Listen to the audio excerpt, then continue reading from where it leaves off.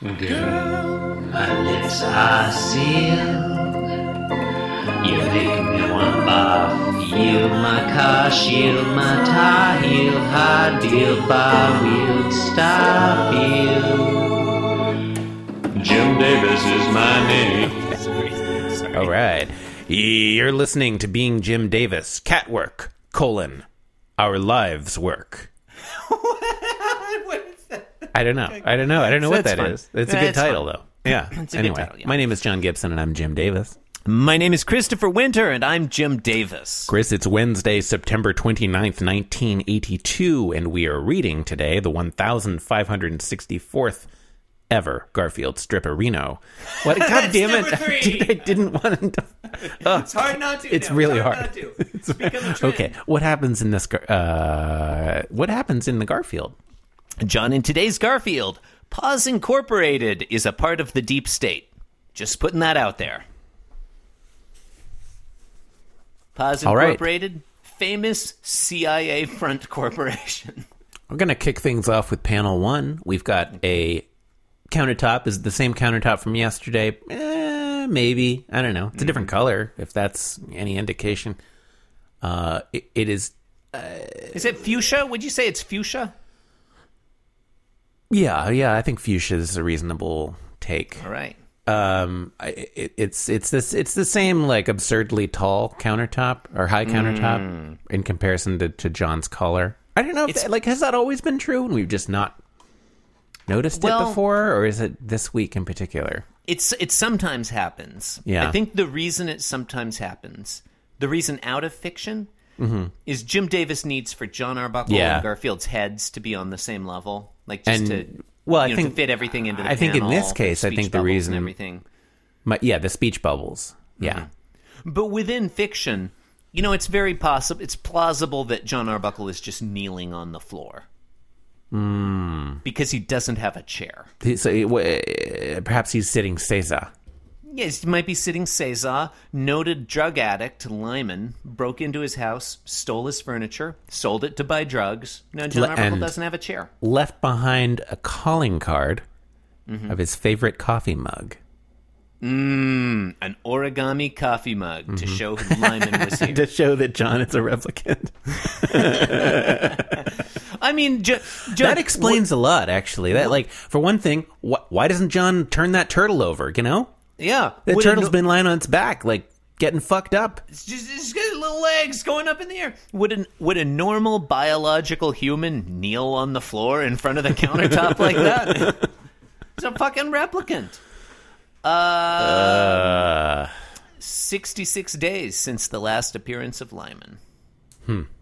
That's a long time. I don't know if that's accurate. It is. I fixed it up before we started recording. Did you go back over the whole thing and fix it?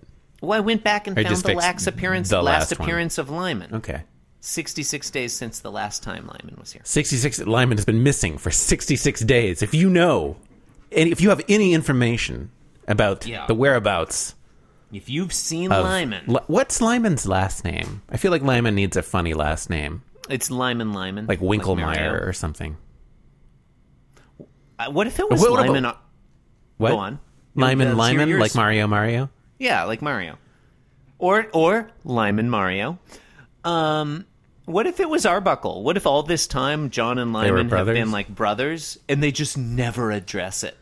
That would be weird. That would be super fucked up. Like John goes back home to the farm all the time and he never brings Lyman. If they had the same last name but they weren't related? His parents never ask about Lyman? What if Lyman's just dead to the family? Everyone in the Garfield universe is named Arbuckle. That could be true. Yeah, have we ever learned anyone's last name other than John? No. I'm trying to think back now. Well, okay. Lizard, Irma. Some public figures have been mentioned. That's true. Lionel Barrymore. Ethel Barrymore, I think. Was it Ethel Barrymore? I think it was Ethel Barrymore, and I'm sure there were some others. Yeah.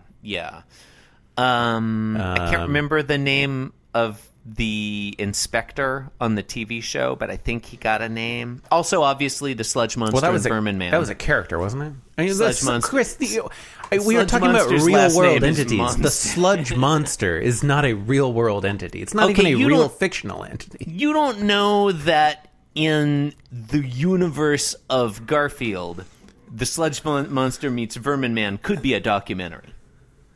We don't know that's not true. Okay, I thought you were talking about like things that had a real-world analog. Okay, I mean, do you know there's no Sludge Monster? Yeah, fair point. You know, prove a negative, John. Fair point. No, you can't, and therefore it is true. Yeah, as scientists often say, prove a negative, asshole. Fucking scientists. That's what scientists say. Scientists love proving things. They love making, epistemically, like 100% confident statements. That's what science is all about. Yep, that's science. In panel 1... God, we've really... Okay. Yeah. Garfield is on the left. He's sitting on the countertop. He's facing towards the left, away from John. He's chugging away at this coffee mug, which is green. Hot cup of lime. Yesterday it was red. Today it's green. Steaming mug of lemon. Yeah, he's made it lemon colored. 2 droplets coming off. John Arbuckle... Off of either side. One off of the bottom, one off of the top. Really looks like one of this just coming off of Garfield. Yeah. Sweating coffee. Yeah, you're right. John Arbuckle is saying to Garfield, Garfield, you'll never find happiness at the bottom of a coffee cup. So they both have a old-timey radio voice? Well, they do today. Okay. Panel 2. Garfield looks around at John and thinks at him. I beg to differ. This is a great panel 2, actually. Take this one out of context. I think it's good. really excellent. Yeah. They're looking at I like the way they're looking at each other. Look at the way they're looking at each other. Yeah, just like the stance of Garfield begging to differ is quite strong. The eye contact they are both making, neither one of them is even slightly plussed. They are both highly nonplussed. They're almost anti-plussed. They are. They are minused. No, look at the way Garfield's holding that mug. He's not holding it by the handle with his human index finger like he usually is. Yeah, that's he's a little holding weird, it backwards. It's like he's handing it to someone. Yeah, the handle is pointed away from him. How hot could that coffee be? Not very. Though I guess he's just chugged away at it. The mug is empty now. It's mostly empty, So if it was hot to the touch, then he's just injured his throat. Yeah. In panel 3, which I will preface this description by saying I like panel 3 quite a bit, actually. In panel 3, Garfield and John are sort of leaning towards one another. They're such that their foreheads are kind of touching. Oh my God. And they're both intense. They're both looking down into the coffee cup, and they're both kind of smile, like their eyelids are still down. Like they're not like bright-eyed and excited, but they're both like focused down into the bottom of the coffee cup. They look drunk. They're both smiling. They do look drunk. They look super happy. They look like two drunks, like marveling at the bottom of a beer glass. I would go so far as to say I think John Arbuckle in particular looks stoned. I'm not a big drug user, as you know, John. As I know. Yeah, I don't drink. The only drug I use, John. Some call you the most boring person on the planet, but I don't. The only two drugs in my world, John: caffeine Family. And psilocybin. And Jesus Christ. That's a good joke. No, I really the only drug in my life, caffeine. But John Arbuckle looks, to me, he looks stoned. I've spent a fair bit of time around people, friends and family members, who have done way too much marijuana, in particular, and some other stuff. And that's how John Arbuckle looks to me. Yeah, I don't disagree. They're both looking in that mug, especially like the dialogue. Like, okay, so we definitely have an instance of John just flat out understanding exactly what Garfield is thinking. Yeah, right. Because I don't know, 100% communicating telepathically. But Garfield's sort of holding the mug over, like gripping it by the rim, kind of with his index finger and like showing it to John, like so that he can look inside it. He might be holding the handle with his left forepaw. Like that's plausible. Yeah. Because otherwise that coffee mug is basically levitating. Yeah. Okay. I don't have strong feelings on that. Anyway, Garfield's thinking, levitating coffee mugs. No, not a thing John has strong feelings on. I am tentatively pro. Whether or not gravity applies to objects in Muncie, John doesn't give a fuck. Look, there's some right there in the... Oh, sorry. Look, there's some right there in the corner. By golly, you're right. Yeah, but Garfield is... It's hard to do... Can you do a old-timey newspaper voice that's also drunk? Stoned? Or stoned? Yeah, that's hard. That's hard. I can't. I can barely do the non-stoned one. For listeners, because there have been a lot of detours here, Garfield's implication is there's great dudes some with attitude happiness. levels. Yeah, he's found some happiness right in the corner of the coffee cup, at the corner of the bottom of the coffee cup. And I love John Arbuckle's response. Yeah, by golly, you're right. Yeah, like there's a lot.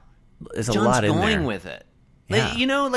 You can totally imagine this strip where John doesn't buy in, and he looks at the audience and says something kind of snide or sarcastic. That's me, owner of a cat that is delusional or something, Yeah, good delusional cats. Am I right? Cats, am I right? Yeah, cats are a part of the deep state. We cat owners have to deal with this kind of shit all the time. I said I wanted a cat. They said don't get a cat. Like this bullshit. I hate that John Arbuckle. I hate it. The smug cat owner John Arbuckle. Yeah. This one, he's buying in. He's like, God, fuck me. There is some happiness in that. And they really they seem like a couple of barflies, marveling over like a stain or something. Like do you think they're both fully invested at this point? John, do you think? Okay, what are the odds that in panel 4 they start passionately kissing? It's non-zero, right? 50-50 at least. Look how close they are up to each other. They just have to rotate their heads a little bit, and they will be making out. Yeah. Ugh. And that would be super hot. We both agree. Yeah. Yeah. John Garfield / fic. Send your heavily pornographic images of Garfield and John having sex. Why just images? Why just images? We'll take it all, Slash fiction, animated GIFs, animated GIFs, memes. We'll take it all, John. Yeah. Yeah, we'll post it. We'll post it on our website. We don't care. Well, depending on, we might not post it. We might create a Google Drive. I'm beginning to regret asking our listeners to send us pornography. Joe Rothenberg, please do not send us Garfield pornography. You're too good at art. It will look too disturbing if you do it. Oh no, Josh Gates, go crazy. I don't think you. Oh yeah, Josh Gates, go crazy. Okay. This is a good one. I really like this one. This is a good one. I like this turn of events. Anytime they're conspiring together, I like that. We both like it when John and Garfield are friends. I like it when they're on the same page. Together. They're not. Why is it always got to be conflict? The thing about people think that fiction needs conflict. They're pretty much right, actually, but. Okay. The conflict here is not between individuals, it's not right? It's man v. cat. Yeah, it's not man v. cat. It doesn't always. People say there's only one kind of man plus cat v. Reality. I guess, yeah. People say there's all stories boil down to man versus cat. It's not true. Mm-hmm. Or 3, 2, 1. This it's the other. Yeah. It's one of those two. Yeah. So. The Schenkerian reduction of today's Garfield is amazing. Yeah, it's not every chord progression has to be 1, 2, 5, 1. Mm-hmm. Yeah. Put 1, 4, 5, 1. Yeah. Get a minor 4 in there. Yeah. Why not? Get a tritone sub in there, you bitch. Oh God, like a 4 augmented. Also, yeah. I don't know who John was talking to. A sharp 11 maybe. I don't know who John was talking to. Put a fucking sharp 11 in there, you pansy. Listeners, I don't think you're a bitch. I disagree with John saying that. Yeah, pansy, sure, fine, whatever. I like this one. Bitch has been degendered to some extent in some contexts. Yeah, I guess it has. Like, I guess it has. Yeah. John, one of my proudest moments. I'll say it when I'm not like addressing someone specifically. Yeah. Or when I'm addressing a dude that's being kind of a bitch. Yeah. For many, that's fair. For many years, John, I worked in an office. 2 women, my coworkers, boss and coworker were 2 women. It was one of my proudest moments when they told me that I was officially one of the bitches. Nice. It's like, I almost cried. Honestly, I almost cried. They were like, "You're one of the bitches now." And I was like, oh, man. You guys. That's nice.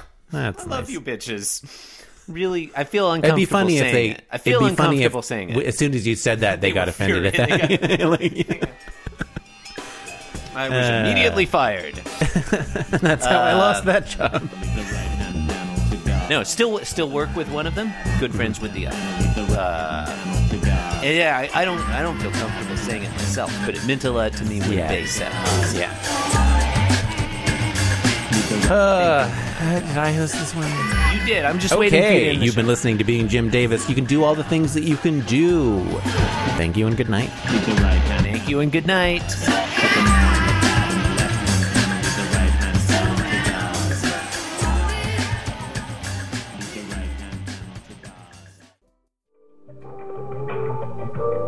This podcast was brought to you by the Pitch Drop Podcast Network.